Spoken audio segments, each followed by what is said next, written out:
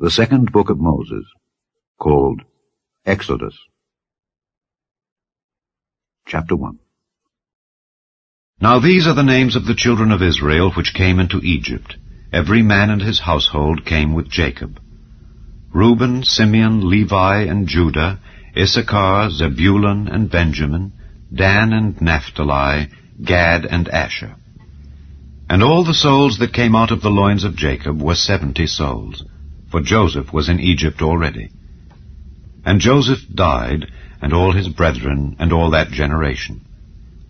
And the children of Israel were fruitful, and increased abundantly, and multiplied, and waxed exceeding mighty, and the land was filled with them. Now there arose up a new king over Egypt, which knew not Joseph. And he said unto his people, Behold, the people of the children of Israel are more and mightier than we. Come on, let us deal wisely with them, lest they multiply, and it come to pass that when there falleth out any war, they join also unto our enemies, and fight against us, and so get them up out of the land. Therefore they did set over them taskmasters, to afflict them with their burdens. And they built for Pharaoh treasure cities, Pithom and Raamses. But the more they afflicted them, the more they multiplied and grew. And they were grieved because of the children of Israel. And the Egyptians made the children of Israel to serve with rigor, and they made their lives bitter with hard bondage, in mortar and in brick, and in all manner of service in the field. All their service wherein they made them serve was with rigor.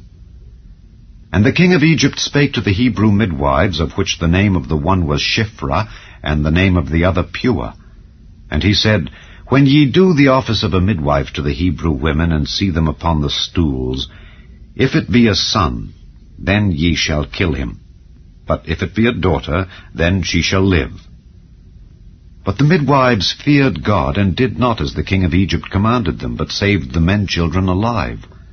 And the king of Egypt called for the midwives, and said unto them, Why have ye done this thing, and have saved the men children alive?